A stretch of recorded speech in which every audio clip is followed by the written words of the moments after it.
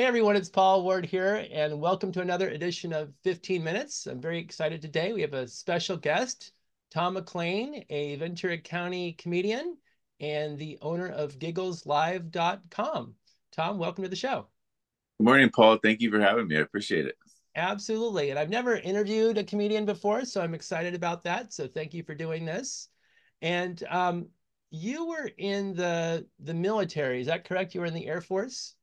Yeah, that's right. In the 90s, I went in during the Desert Storm era, went into the Air Force and became an aircraft mechanic. I did sheet metal and corrosion control, and I worked on in a shop in Hawaii at Hickam Air Force Base. So I was right there. I'm not sure if you're familiar with Hickam Air Force Base, but it's actually connected to Pearl Harbor. So it's a joint base. And so I had access to Pearl Harbor and being somebody who's into history and all that, I got to go and visit Pearl Harbor where, our country changed so many years ago. Absolutely. Well, that's awesome. And how did you go from being a mechanic in the Air Force to now being a stand-up comedian? Well, that's an interesting journey. So Uh-huh. from being a mechanic, I did my 4 years of regular service, fulfilled my commitment, and then got out. Did some work on planes for a few years, probably about 6 to 8 years. I worked as a contractor, and so I would go. I lived in Seattle for a little while, and I'd work on Boeing planes up there. I was lucky enough to get a couple of contracts close to home at McClellan Air Force Base up there in Sacramento, and it just was something that was very difficult for me because I was, I'm doing a job where it's kind of the same thing over and over again, and Mhm. I'm somebody who kind of like has to feel like I'm creating in order to feel fulfilled. Right. And so I kind of had a reputation for being more interested in my talk radio device that was attached to my toolbox than actual working. And but so I always You kind were of joking had that. around with the fellow servicemen and your coworkers. Oh man, we were. I helped organize some pretty classic pranks. I'm not. There's a few of them I can't mention on here, but Right. there was one guy that left. He was a big, strong, really like a nice guy, but one of those guys that overreacts when he would get upset about things. And when he left to go to another contract, and when he left, I faked an entire fake book of poems about Mama Bear and Papa Bear, and put it into his locker so that when the bosses cleared out his locker, they're like, "What? This guy writes this weird poetry." Oh my And it was God. an ongoing bit that they never figured out that it was me the entire time. But Oh they my would God. stand there and they'd read his poems to us at lunch. It was so great. That's hilarious. That is crazy. Yeah, between that and then listing items because we had a billboards and we would list items for sale like used Christmas trees and things like that, and we'd put one of the other mechanics' phone numbers on there. Like it was always something going on with the messing with people. I had a supervisor. His name was Steve. I won't say his last name, but he had this weird thing where he had to be looking at his feet when he walked, and so when he wanted to talk to me, he would look at me from across the hangar, line up, look down, line his feet, and he'd watch his feet and he'd walk to me. And I knew he was walking towards me, so I would go to the opposite side of the hangar, knowing that he was going to get to where he thought I was, Oh look my, up. Man, oh where my, is he? oh my God. That Yeah. is that is crazy. I had So another supervisor that was scared of heights, and he was terrified of heights. So I would always find some kind of a problem on the up on the wing, on the like on the the empennage, the back of the plane, right. and I would always bring him up in that little cherry picker thing and make sure that it was bouncing real good and things like that. And so so it was always something. I would say there was at least a few daily pranks. That's hilarious. So you kind of had it in you from a you know a young age, kind of your prankster personality. And then how did that transition to being on the stage and telling jokes to strangers? Well, it was funny when my last contracts ran out and I was looking for my next thing, I had an offer from Aerojet that was it's a um, aircraft maintenance, company. Everybody's probably heard of it, and they offered me really good money to go work on airplanes again. But I also had two other offers. I had an offer of Verizon to go work as it was something that was really outside of my wheelhouse and didn't interest me, but it paid okay. Hmm. And then I had an offer to work at this homeless shelter for kids that didn't pay hardly anything at all. In fact, Right. I think it might have been $9 an hour or something Oh like my that. God. Yeah. So Yeah. I took that job though because I felt like that job was the one that was going to give me the most freedom to get into what I really wanted to do. I wanted some time to do some writing. I wanted to be able to attend all my sporting events that I like to go to.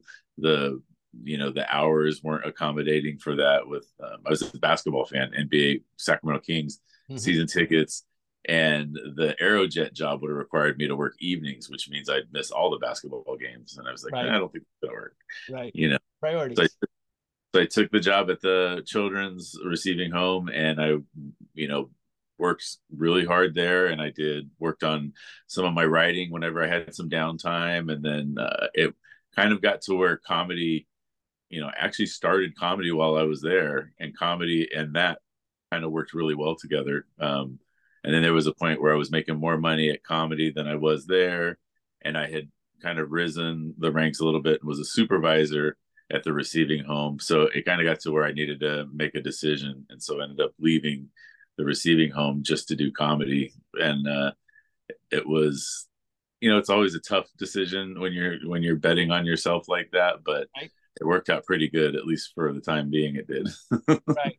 Right. And so you're taking that leap of faith that you're going to go out and, be a entrepreneur essentially, right? Because you're getting paid to stand on stage now and tell jokes to strangers. Yeah. What was that like the first time? Well, the first time I actually went on stage, let's see, the first time I went on stage, I was nervous, but like I just felt like I had to do it. And so it wasn't, I didn't let the nerves get in the way. I think the nerves got more like in the following weeks as I started trying to pursue it, because then it was like started to matter. I think the Right. first time you're just kind of like, well, if it doesn't work, then I'll know. Um, but I got three really good laughs in my 5 minutes at an open mic, which, if you've ever been to an open mic, that's pretty miraculous to get three good laughs, or to have somebody that gets three good laughs. Right. And the owner of the comedy club there in Sacramento, Steve, he took note of me, and he told me that he wanted to start working me into the rotation as a regular MC. And so, like, within my first few months of comedy, I had 2 weeks a month emceeing at that club. And then within a year or so, he purchased another club in San Francisco called the Green Room. Hmm. And I was able to do 2 weeks a month in Sacramento and 1 week a month in San Francisco. And then that other weekend or two, I would just travel. I would go do gigs up in Oregon or Washington, or I don't, one of the neighboring states. I never went really too far away, especially Sure. earlier on. Sure. And your material was coming from your experiences that you had. I mean, obviously in the military and being a prankster.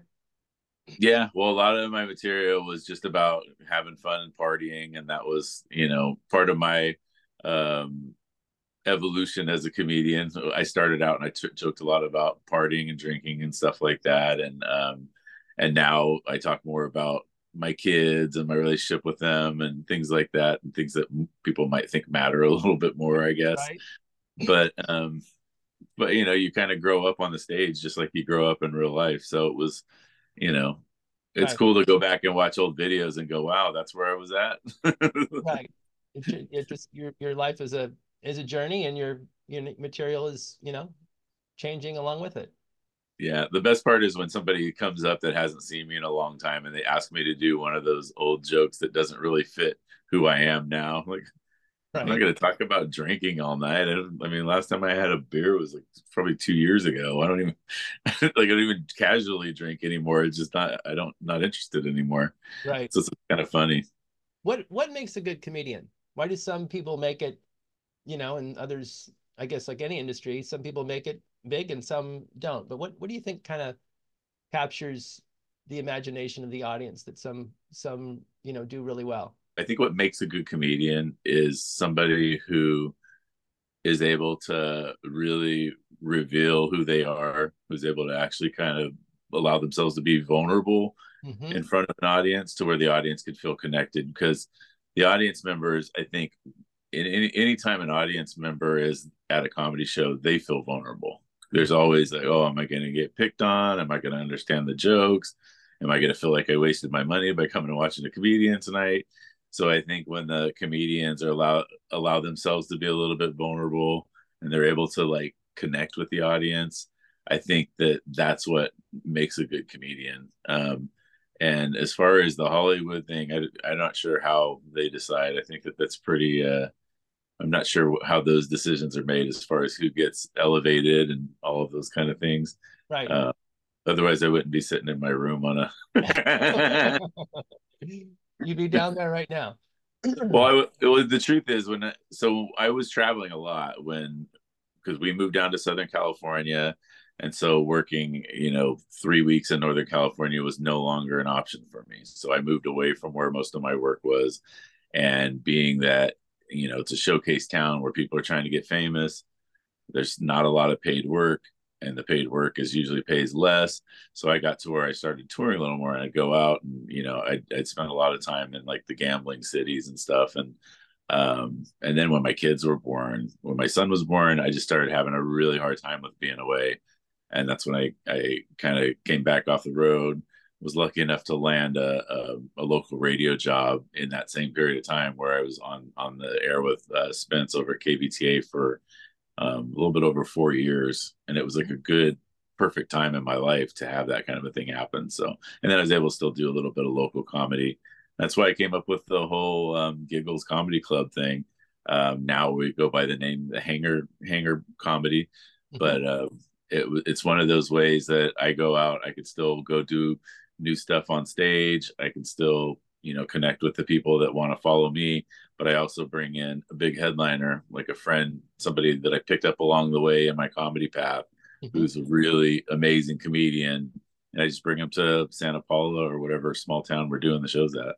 Right. And you call it hangar comedy because you're at the Santa Paula airport at one of the Yeah. hangars. Yep. We do our shows at the Hangar Bar and Grill. And so I think Hangar Comedy just kind of fits it just right because you're looking out and you're seeing airplanes if you look out the window, while you're watching the show. During the summer, we do the shows outside, so you're right there and the planes are right over your shoulders. It's just a really cool place to do it. So I enjoy it. That's awesome. And you started a podcast, a Giggles podcast?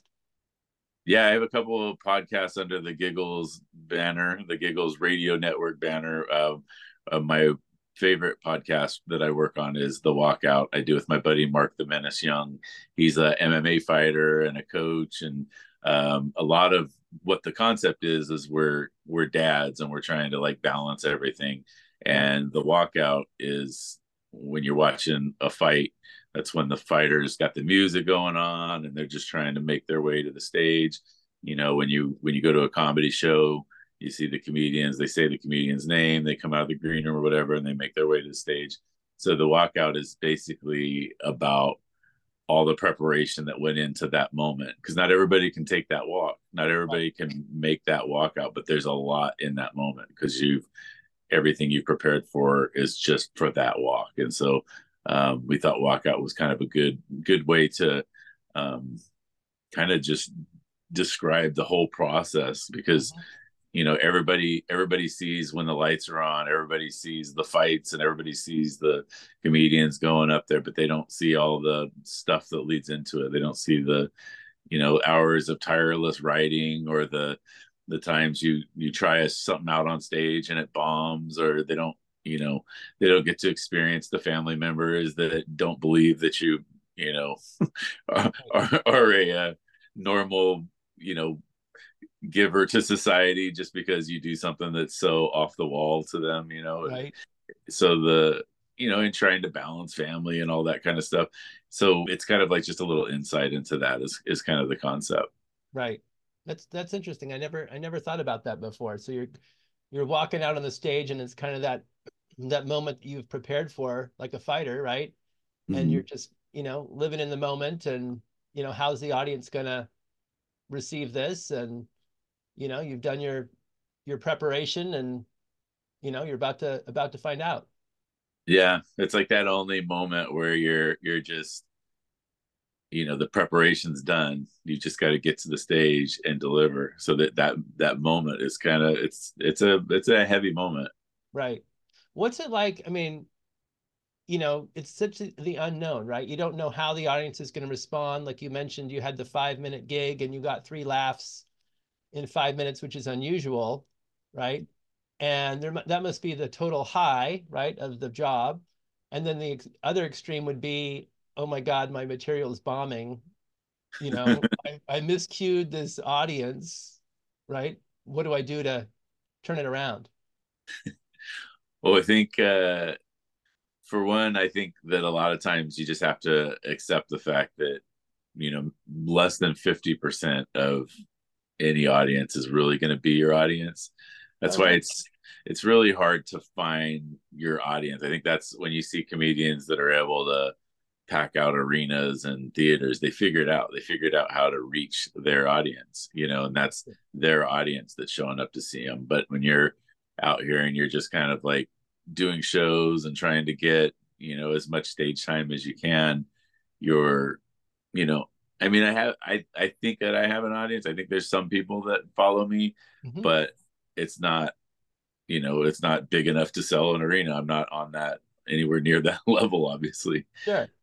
But I think anytime that you're dealing with that, where you're going in front of an audience that might not necessarily be yours, there's a risk of it not being great. And I think early on, I kind of just figured that uh, a show that doesn't go the way I want it to is probably just a mismatch more than anything. Right. I don't look at it as, oh, my skills as a comedian are declining or whatever. I still feel like for the most part, most shows go really well. I feel like most shows are pretty amazing. But every once in a while, you get one of those positions where a bunch of people are around their bosses and they don't, you know what I mean? They don't want to let loose. And Right. usually, you can figure out why. If you Sure. can't figure out why, then you're probably in the wrong business. The PC crowd has to, behave in front of their employer. Oh yeah, yeah. The PC crowds are the worst. That's the when people are going to comedy looking to nitpick, looking for a reason to complain. That's always a good one. You walk out and somebody's already got their arms crossed before you even say anything. Yeah. It's Like, wow, you're interesting, really in a receptive stance. right? It's interesting too. I think, comedy is it's an industry, right? And laughing is such an important part of life. And, the world is in total turmoil, and it's nice to have some escapism. And, it's still important to laugh even when, the world is burning all around us. I think you're right, and I think that most comedians are able to convey that, and they're able to say, "Hey, look, everything's going on around us, but let's just have some fun in the meantime." Right. Right. So you've got some events coming up at the hangar. What do you have going on? So we have one show a month at the Hangar. Our next show coming up is February 9th. That's going to be with the very talented Kira Sultanovich. Kira was the voice of the photo booth on The Tonight Show with Jay Leno. Oh, wow. Yeah, so she did and she improvised all of that. She'd mess with people as they came in. She still works with Jay on the show that he has now. She's kind of been working alongside Jay Leno for like this entire time. But she was one of the comedians. I've known her for over 20 years. We worked together at a club years and years ago when we were both openers, and she was just somebody that you'd see and you knew that she was going to be something special. And she is, and she works a lot. And she's I'm excited to have her back to Santa Paula. The last time we had her in Santa Paula was during the pandemic, and I don't know if you know, but during the pandemic, we decided we were just going to kind of keep doing shows and then, ask for forgiveness if we were got in trouble Right. because everything was shut down and people needed to get out. So I kind of came up with a system where I was selling tables instead of tickets. Uh-huh. So you can get a table of, let's say you and your family are quarantined, but there's six of you, you're all in the same house. Well, I get you a pod where six people can sit, and then you're 10 feet away from everybody else. We had the way we had it where the entrance was the back of the restaurant, so we could walk people through without having any contact with anybody. Right. And we had really big shows, and people really appreciated it because there wasn't a lot going on, and nobody was willing to take that risk. And we even had like some law enforcement in uniform that came and attended the shows. Where you're like scared when they're walking up, going, "Oh, shut us down." But but Kira had not been on stage in over a year, and I remember she was really nervous. And I go, "Well, just go out and do a little bit, and if you feel like it's too much, then you just stop." I go, "Nobody's gonna really expect everybody to come out of this given their best show. They just want us to try." Right. And then she got up there, and I knew that she wasn't going to just go do a couple of minutes because she's an incredible talent, right? Right. She got up there and she did an hour, and afterwards she was like, "I'm so glad I did this." She goes, "I can't believe, that I felt like I almost didn't have it or whatever." She's very grateful for the being able to get on stage after being so long, because you kind of need that. That's one of the ways you work out your stuff. You know Right. what I mean? Right. Right. And that's Things awesome that she expensive. did that, and super smart of you to, sell tables. Yeah, well, that was. I just wanted to. I wanted to be able to put together shows and not give them anything to complain about. Because there was the people that were, and I still got the comments. "Oh, enjoy your super spreader." Of course. Of course. I almost changed the comedy name to the Super Spreader, but then I thought it might bring too much attention to it. Right. But yeah, Can't satisfy but we everyone. never had an issue. We only maybe went like 4 or 5 months without doing the shows. Like I said, we did them outside and never had a complaint. Never had, "Oh my goodness, so and so and so and so, everybody got sick this week." Not once. We did everything went well. We even took temperatures for a little while of people coming in. We did it kind of as a gag, but then we realized, hey, this isn't so bad because people seem to be relieved of it. So we're like, okay, we'll Right. keep doing Right. it. That's smart. Real quick, is the are the hangar events the same day each month? How, I mean, you said you do it monthly. Is it like a certain Friday of the month or a certain Saturday of the month? We used to do the last Friday of the month, but then I started to realize that if I wanted the headliners that I wanted, I would kind of have to go with their schedule, because it kind of got to where I was pigeon-toed into this one weekend available, and then I'm going calling 15 people. "Are you available that weekend?" Mm. So what I did with Brian Kellen, who we had last month, who's just an incredible comic. "Hey, what weekends do you have available?" And he happened to have a weekend available that worked really good with my schedule, so we did it. Had a great show. Same thing with Kara. "Hey, what weekends do you have available?" This was the only weekend she had available, so that's what we're going to do. And so I'm just kind of letting the headliner kind of dictate when our shows are. Gotcha. So what would the website be, or the email be that folks could reach out and find out more information? The website's giggleslive.com. You can find out all about the comedy shows there. It'll have the latest tickets, latest posters, and all that stuff. And if you want to email me, my email is giggleslivesp@gmail.com. Awesome. Well, Tom McClain, thank you so much. This has been wonderful and informative and entertaining, and I'm sure our audience will appreciate it. So thank you so much. Thanks for having me on, Paul. Go 49ers. Absolutely. That's right. Go Niners.